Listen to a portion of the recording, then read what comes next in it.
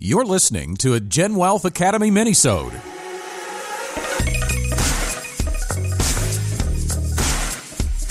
Hello and welcome in to another Gen Wealth Academy Minisode. My name is Scott Inman with Troy Johnson out of our Bryant office today.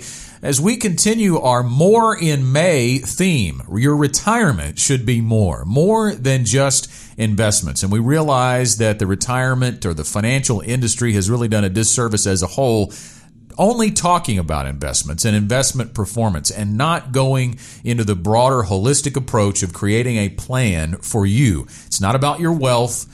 It is about your income. That's the main theme of May, but we're going to hone in today, Troy, on a couple things you found. Some surprising facts about retirement. We've got 6 of them, so we're going to spend about a minute and a half on each of them. And I think to some level, they're going to be more surprising to some than others. Some people who've spent some time thinking about it recently, and maybe they're about on the verge of retirement, may have been aware of some of these things, but I think they are very enlightening. And even if they don't sound like, you read the headline, the first one here is going to be, it may last longer than you think.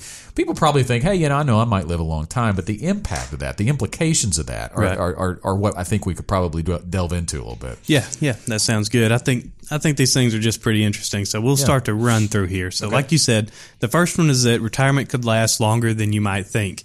And when you look at the data here, it says that the average American will retire at age 66 and live until nearly 79. Mm-hmm. That's only 13 years. That's an average, though, and what we forget is that there's, those averages are kind of tricky. There's a lot of people that pass away really early on into retirement, and those people that pass away after 1 year, that really skews the actual data. So a lot of us are going to live a lot longer than 13 years into retirement. Yeah, and when you think about that 79 is basically an average life expectancy for a U.S. Citizen from birth. Right. But we know that if you've already made it to retirement age, there's a better chance you're going to live longer. Yeah, that's right. And we all know people nowadays that I think everybody almost knows someone that's 90 years old or approaching it. Mm-hmm. So when you think about that in terms of the implications, that's what we would call longevity risk in the industry. And so you're really talking about building, when we say it's not about your wealth, it's about your income. You have to have an income plan that plans to go past a short retirement. Right. And then you have to have an income plan that builds in kind of a backstop also, that if you do live until 90 or 95, then you got to make sure you still have some money left at the end of that period also. Because we as advisors do not want to be in that annual review. If we only planned you to 82 and you reached 82, we don't want to tell you you're out of money. Exactly. Right? You don't want to run out of money before you run out of time. So there's a surprising fact. You may live longer than you think. I mean, that's basically the bottom line. Number 2 is Social Security falls short. Now, I think people probably recognize that in a general sense, but let's put some numbers behind it. Yeah, this one's not really all that surprising, but it still needs to be on the list. So right now, the average monthly benefit for Social Security for Americans is $1,360. So that just comes out to $16,320 a year. So if you're solely relying on Social Security, you're not going to be able to do the things you want to do in retirement, even if you have a pretty basic standard of living. So that's where we get into, we need to make sure that you're saving outside of, just through Social Security. You need to make sure you're doing what you can in your employer plans. Your assets are going to have to provide the difference there for most people. And I love that it says here a lot of financial advisors recommend replacing 80% of your income once you hit retirement. I would say that it's not too low. You certainly can do that. But I heard something recently someone said at a conference we were at that said, most people are going to want to continue to have the same lifestyle they had before the day before. I mean, if when you were working, you'd probably like to not change your lifestyle. So if we're really setting what we want, I think 100% of current income is a good place to start. And that's what most people tell me when they come in. I say, what kind of income do you want when you get to retirement? And it's normally, exactly what we're making right now. Right. So if that's what you're planning on doing, then Social Security is certainly not going to get you there alone. All right, number 3 on the list, Americans are way behind on savings. And the stats have always bear that out, and everybody's individually different, but we know collectively we're not taking it as seriously as we should. Right. And I was reading a different article earlier today that actually said we are starting to see some momentum where millennials especially are starting to save for retirement, which is actually, an earlier age bracket than when most people started saving that are currently retired now, if that all makes sense.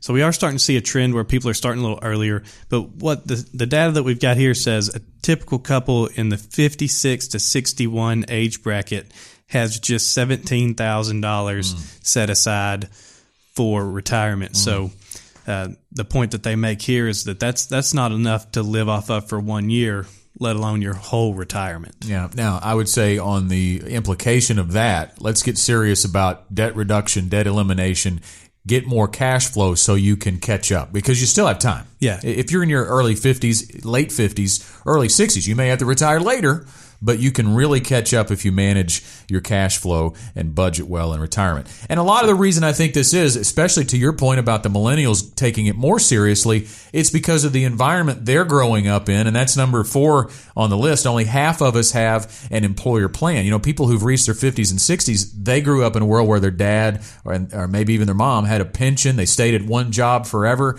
and that's not the case anymore. Right, yeah. The number of Americans that have a lifetime source of income or a pension from their employer has decreased by over 21%. So pensions are disappearing every single day. So you've got to find a way to make up for that. So what that is for most workers now is going to be a 401k or 403b or whatever type of employer savings plan that they have. If you have an employer plan and you've got that match, certainly you're ahead of the game. But if you don't, that is no excuse not to build something for yourself. And there are lots of other qualified retirement plans that would be available to you. Right. There's other options out there for you, whether that's a traditional IRA or a Roth IRA or a SEP. You know, those are the types of things that we can sit down with you and determine which one's going to be right for you, especially if you don't have that employer plan option. All right, number 5 on the list of 6 surprising things about retirement. Many of us are staying in the workplace. Now, we also just quoted in number 1 that the average American will retire at 66, but the same goes there that you were talking about the longevity. That's average. Some will retire earlier, but the statistics are saying that for various circumstances, we're waiting longer to retire. Right. So these all kind of blend together. You know, if you've gotten to the point of retirement and you've only got that $17,000 saved, and you know Social Security alone isn't going to get you what you need each month, then you don't really have the option. Some people are working in retirement because they want to. Some people are working in retirement because they have to.